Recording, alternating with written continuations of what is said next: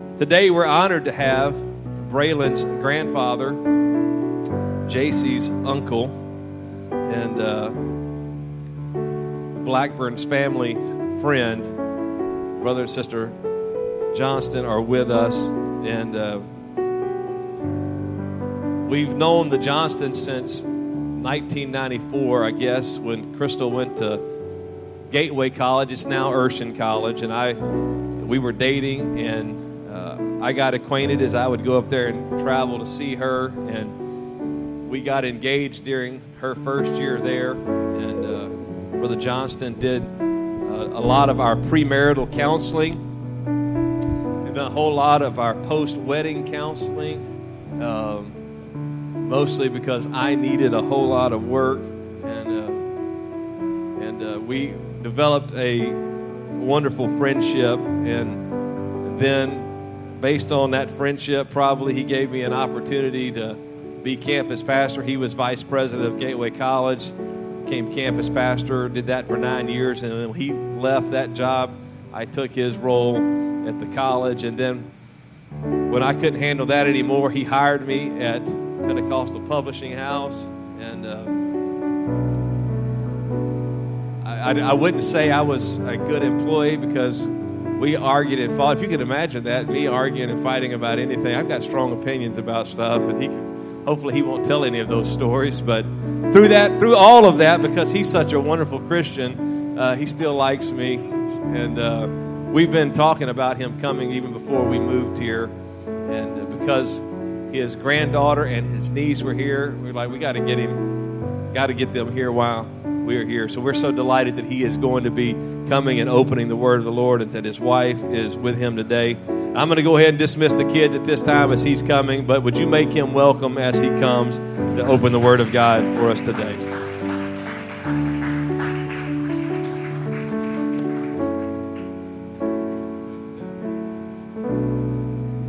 It's a big step for an old man. Thank you, Brother Blackburn, and it's a delight to be here with you and to take a little time to look at the Word of God together. We do appreciate the Blackburns and all the years that we spent together working, trying to build a college, and then trying to get all the things done that we do at Pentecostal Resources Group and Pentecostal Publishing House. They have been good friends. Sister Blackburn told me it's 28 years ago. They made me old. I was young back then. 28 years ago. That's hard for me to believe. But it is good to be here, and good to see Josh, another former student from my days at Gateway. And always a delight to be with my granddaughter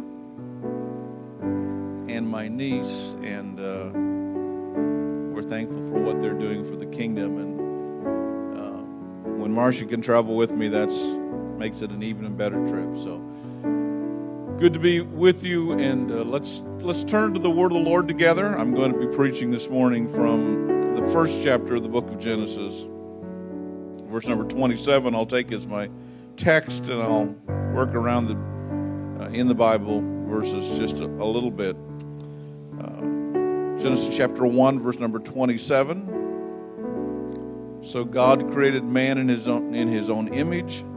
In the image of God created he him, male and female created he them. And I'm going to attempt this morning to preach on the subject of when in becomes as. We are made in his image, but ultimately we're called to be as his image in the world today. Let's pray together. Lord, we thank you for your word. We thank you for the incredible investment that you've made in our lives. Thank you for this church, pastor and his wife, and all those who have gathered here today, whose primary purpose in life is to bring glory and honor to you. And I pray that you would let this word speak to their hearts, and I pray, God, that they would be transformed by the power of the word of God. We ask it in Jesus' name. Amen. You may be seated. It's impossible to understand the biblical narrative without understanding the first 3 chapters of Genesis. And that doesn't make the Bible unusual. It makes it typical. I mean, you really almost always need to start in the beginning.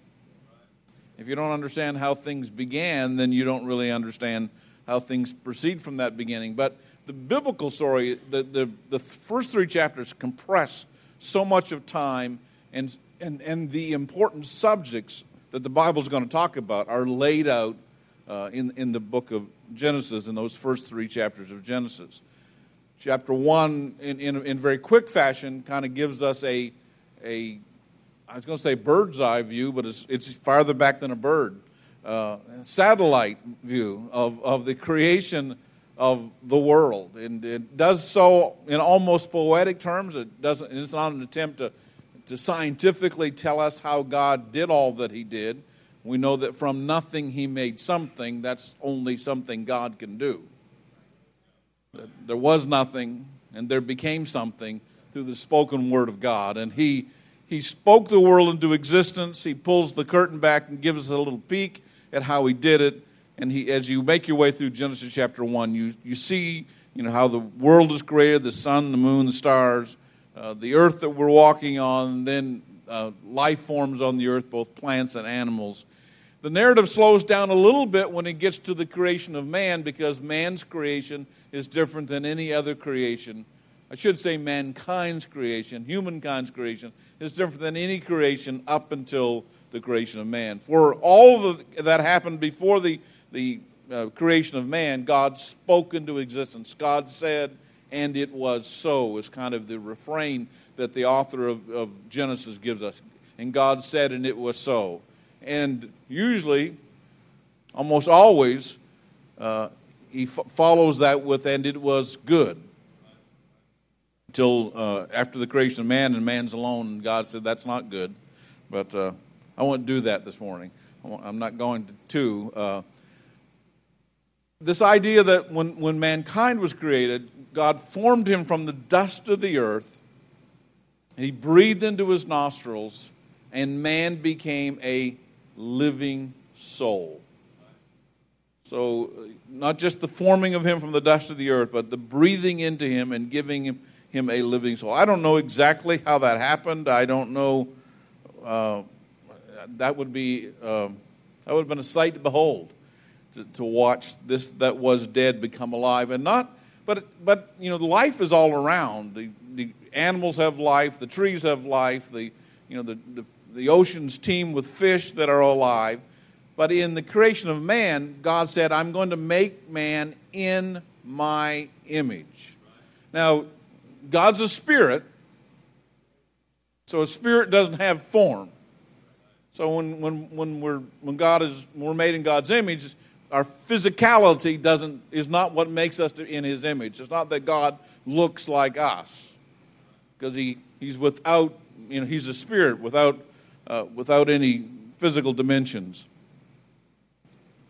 But God has a nature. God has a character. God has a central being that's good, that's holy, that's righteous, that's, Bible would tell us, perfect. And when God made mankind, He made us in that image. He gave us not all of His character attributes, but some of the moral character that we have as humans comes from the fact that we're made in His image. It's one of the reasons why life is so important. The sanctity of life is such an important doctrine of the Bible, because God is the giver of life. And that life is made in His image. And theologians call that the imago Dei, the image of God. It's not that the rest of creation doesn't have the fingerprint of God on them. If you are a carpenter, a master carpenter, and other carpenters who work with wood can kind of know who the other carpenter was by the style of the work. I deal a lot with words and people who write, and so I sometimes can read an article and never have to look at the author's name, because I can tell by the way the author is writing who this author is. There is something about there are words or turns or phrases or ways in which that author writes that I can recognize. The fingerprint of that author is in the article or the book or the booklet that was written by the author. In similar ways, the fingerprint of God is on all of creation. Psalms 19:1 tells us that the heavens declare his handiwork. So you can know something about God by looking at nature. Romans chapter 1 tells us that we're responsible to recognize that there is a God because nature tells us, if you examine nature close enough, you'll see the fingerprint of God in nature, and you'll realize that we didn't just arrive here from nowhere. There was somebody who made us, and we're made, the world is created, and in some ways witnesses to God. So there is this idea that the imprint of God is in all of life. But for humans, it's not just that the fingerprint is on us. We are made in his image.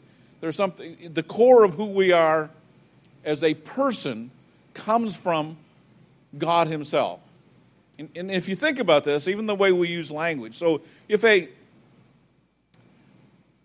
person is cruel, vicious, even more than malicious, just vile, maybe that's the word I'm looking for. Think Hitler. We say that person is an inhuman person. That's inhuman actions.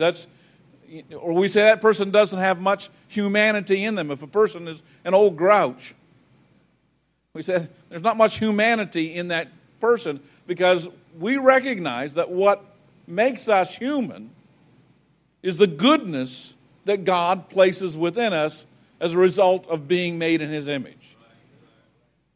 Everyone is made in the image of God. Every human that's born. It's one of the reasons why sexual relations are so protected in the Bible, because in some ways we cooperate with God in the creation of life. So this idea of being made in his image and how it works in our life, how everyone is made in the image, is again what makes life, gives sanctity of life. That's why we protect life. That's why you don't take people's lives on a whim, because God gives that life. And everybody, again, regardless of how good or bad they are, bear the image of God. Sometimes it's a little harder to see God's image. So sometimes we'll call this sometimes that all of us are at one point or another in our life fallen image bearers. So if you go back to Genesis, and again, it's so important to understand these first 3 chapters before you can grasp the rest of the Bible. But chapter 1 and 2 is the creation.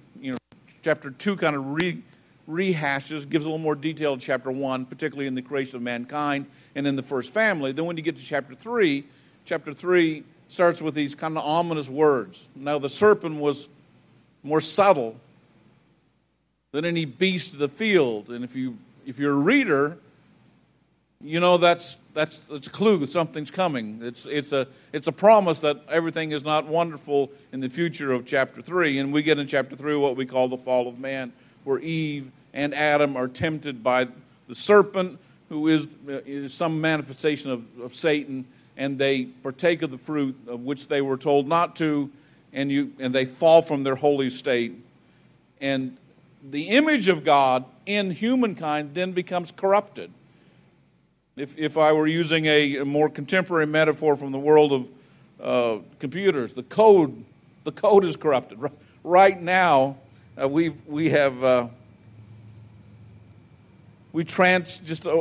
at the beginning of July, we have an e-commerce store, a Pentecostal publishing house, where people order and we fulfill with Bibles and curriculum and all the things that we do. And software programs are always fixing things to make them a little better, but sometimes that fix hurts. So July 1, the new software came from our e-commerce provider, and it broke the code with our fulfillment partner. So even this weekend, I've been following emails as they're working through the weekend trying to patch the code to get it fixed. Well, what happens when sin enters our life? The code gets broken. It doesn't disappear, it gets broken. So even Hitler, who I guess he's the person that we think is the most evil person in some of our memories, is in some way bears the image of God. But that's buried so deeply in the evil in his heart that you can't see much God in him. But the most cruel person often has a soft spot in the heart for somebody. The most contentious, rebellious, I mean, you pick the word, and if you look at them close enough, there's some good in them.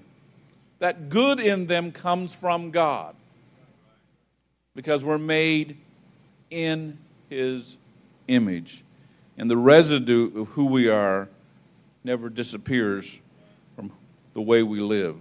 We can hide it, we can cover it, we can harden our hearts, we can ignore our basic instinct.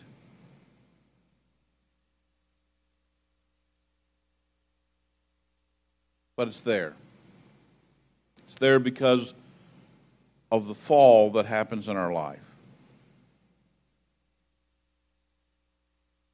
To be made in His image. It's when you really think about that, when you think about the dignity that you have as a person, when you think of the privilege that life engenders you because you're made in His image. I should remind you that the person sitting beside you or behind you, in front of you, was also made in His image. So while you have value because you're made in His image, that means the people around you also have that same kind of value because they too, regardless of the color of their skin, regardless of the language that they speak, regardless of their socioeconomic background, regardless of whether they've got a great education or they can hardly read or can't read at all, they are made in the image of God, and they have value and worth because He put it in them, in His image. But by sitting, I'll talk about you and not the person you're sitting by, but that everything that you do is not always right or upright. You don't always make the best choices. You know that sin lies at the door of all of us, and we have all sinned, the Bible says, and come short of the glory of God. That which He intended for us, we can't live up to because the code got corrupted when sin entered the world. But thankfully, in Genesis chapter 3, verse number 15, there's a hint. Up until 15, you get this story about the fall and all the trouble that Adam and Eve get in. But 15 says that and it's just a faint promise, and it wouldn't make much sense if we didn't have the rest of the story. There's faint promise in Genesis 3:15 that the seed of the woman would bruise the head of the serpent. The serpent would bruise the heel of the son, but the son would bruise the head. And when you put that in the broad span of what the Bible is talking about, that's talking about the time when Jesus Christ would come, when God would come in the form of man and would die in our place and redeem our sins and change the nature that's within us. That we could not just be in His image, but we could be an image bearer of Him in a way that brings glory to Him. So I just did the whole Bible. That's the story of the Bible. We were made, we sinned, He died for us. Well, I guess I didn't do justice to the last part. You have to decide that you're going to cast your lot with the one who died in your place. You've got to say, you know what? I am a sinner. My code was corrupted, and I need a Savior. And when you do that, He'll lead you and guide you into the truth of how salvation comes. Repent of your sins. And repentance just really means, repentance is not what God requires because God made the rules. Most of my life I've been a boss. Just kind kind of fallen my lot in life to be in charge. And so that means I get to say, I get to make rules. And sometimes, I'd like to tell you that every rule I make is a good rule, but sometimes the rules are kind of arbitrary. And you get used to making rules, probably become a little callous. Sometimes when I come home from work, my wife will tell me, "You're not at work anymore."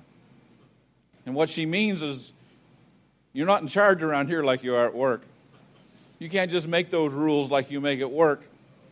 I've got more input than I've got more invested in this company than the rest of the employees, and I have a say in and how life works. But God doesn't make rules just because He can. The way God calls us to live is because He's calling us to live up to the way He designed us. He made us a certain way, and He wants us to reach our fullest potential. And when you repent, what you really are saying is, I'm not living as you designed me to live. And you can't change the way you're living unless you recognize you're not living right. So again, repentance is not some kind of work. Repentance is a recognition. Say, I am not who I should be, not who I could be, not what you designed for me to be, and I need, God, for you to help change. And part of that help change means this is what I'm doing wrong. Please forgive me for what I've done wrong until I recognize that I've done wrong. And it's a deeper attempt than just to say words. Have you ever worked with somebody, or maybe been in a relationship with someone when they're trying to say they're sorry? They're not really good at that. So they say things like, "If I've ever offended you, please forgive me." Well, that means I don't really think I did. You probably think I did. So I'm going to give you a little cover so you can get over why you're mad at me. I didn't really do anything wrong, but I'm going to be the humble guy. If I've ever, but when you're truly sorry, you say, "I said this, and I know this hurt you. I did this, and I know this wronged you. I stole this, and it didn't belong to me. I cheated, and I shouldn't have." That's what it means to repent.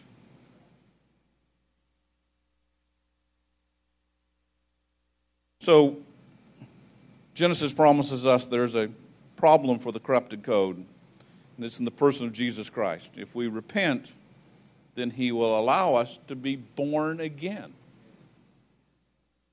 Become, the Bible says, new creatures in Christ Jesus. So we can be twice born.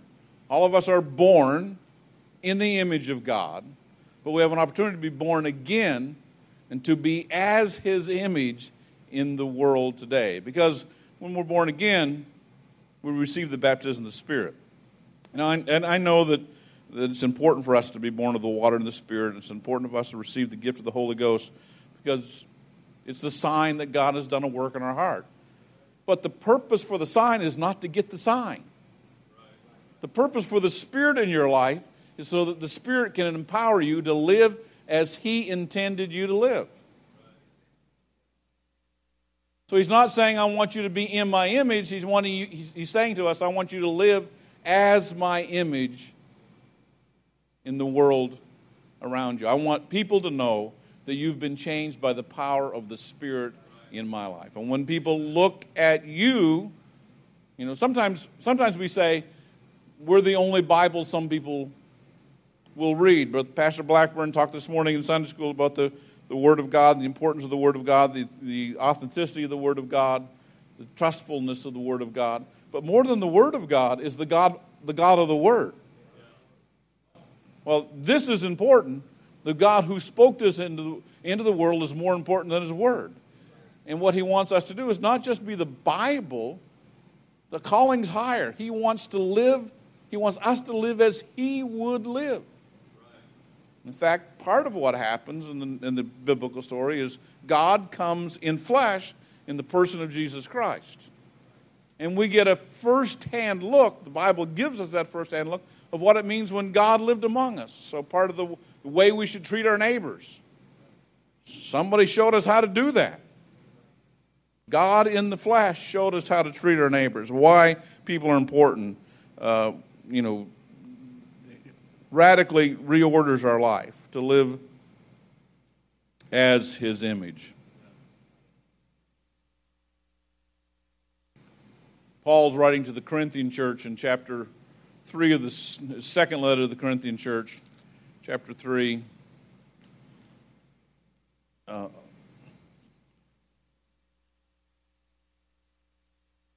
my ribbon holds, chapter 3, verse number 20, or verse number 18. If you can find 20 in chapter 3, you're better than I am. Verse 18, but we all, with the open face, beholding in the glass the glory of the Lord, are changed to the same image from glory to glory, even as by the Spirit of the Lord. So Paul said, and he's talking about Moses and Moses covering his face after the glory is departed. I won't go into all that. But one of the things he's saying is you've got the Spirit, and the Spirit changes you into His image. A little bit later, if you get over a couple of chapters over, in chapter 5 of 1 Corinthians, he says we are His ambassadors. An ambassador is a representation of another power in a different place. So if you send the ambassador of the United States to Beijing, that when that ambassador is there, they're not living as their own person, they're living as a representative of this country. And what you have been called to do is to live as representatives of the kingdom of heaven in the world today. You're made in His image, so everybody is. But you have been called to be His image, to be as His image. That when you live, you're showing forth what it means to be a person filled with the Spirit. And the way in which you live out your faith is what attracts people to the kingdom of God. He said, you're salt and light. God is not repulsive. God's not afar off. He doesn't walk softly and carry a big stick. God's will is not that any should perish. He's not desiring anybody to go to hell. He wants everybody to be as He intended them. And His agents in the world are you and me. He's called us to be as His image. That's why it matters what we do. It matters how we live. It matters how we talk. Not so that we're earning salvation, not so that we're proving to the world that we're better than they are, but we are imaging God. Let me ask you the question. Would your neighbors be attracted to God if they knew He was just like you?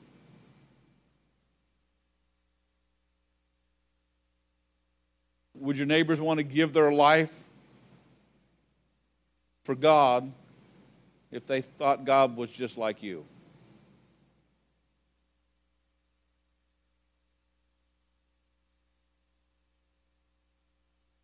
We're called to be as His image, to be His ambassadors, to have, in another place, Paul says that Christ should be formed in you. Part of what it means to grow in Christ, part of what it means to become an overcoming Christian is that Christ is formed in us. And when people look at us, they see Jesus.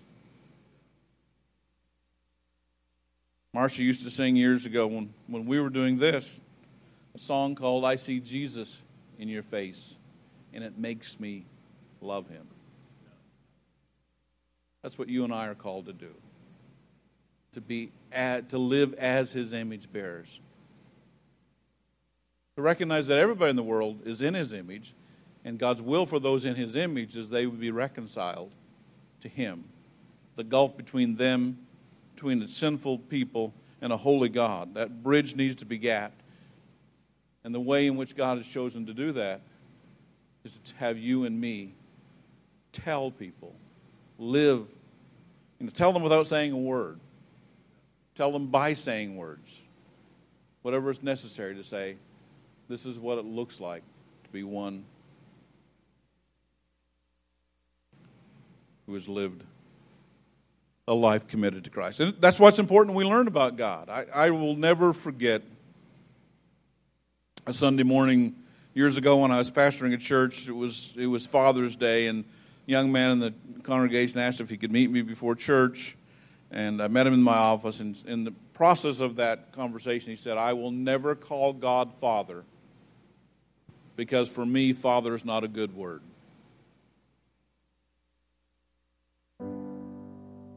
His Father, the idea of equating God as a father just didn't work for him, because the father in his own life was a miserable excuse for a father. So if that's what God's like, I can't even call that word.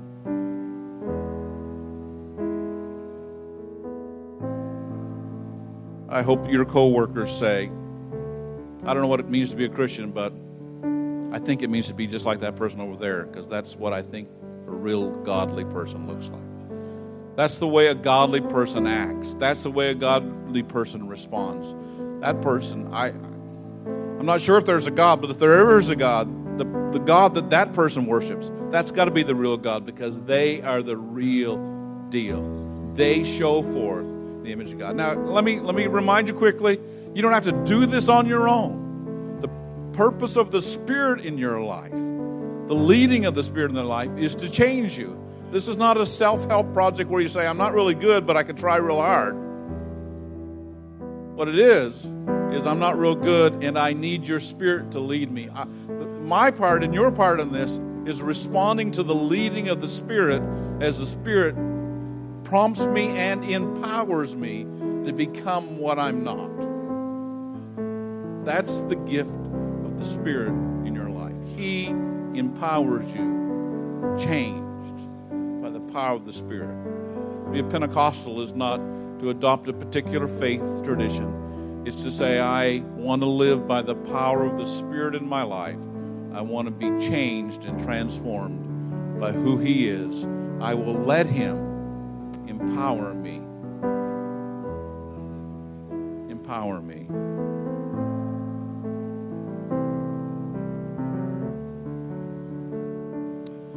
And it's amazing what you can be when God works in your life. I remember, in closing, I remember when my younger daughter was born. Y'all probably don't have crazy thoughts like I have, but I wondered if I could love her the way I love my other two, because, you know, if you think love is, there's just this pie of love, and I got to slice it more ways. So the only way that I can love this new child is love the two I have a little bit less. Yeah, you don't probably think that way, but I was struggling with that a little bit, and I remember holding her in my arms as soon as she had exited the birth canal,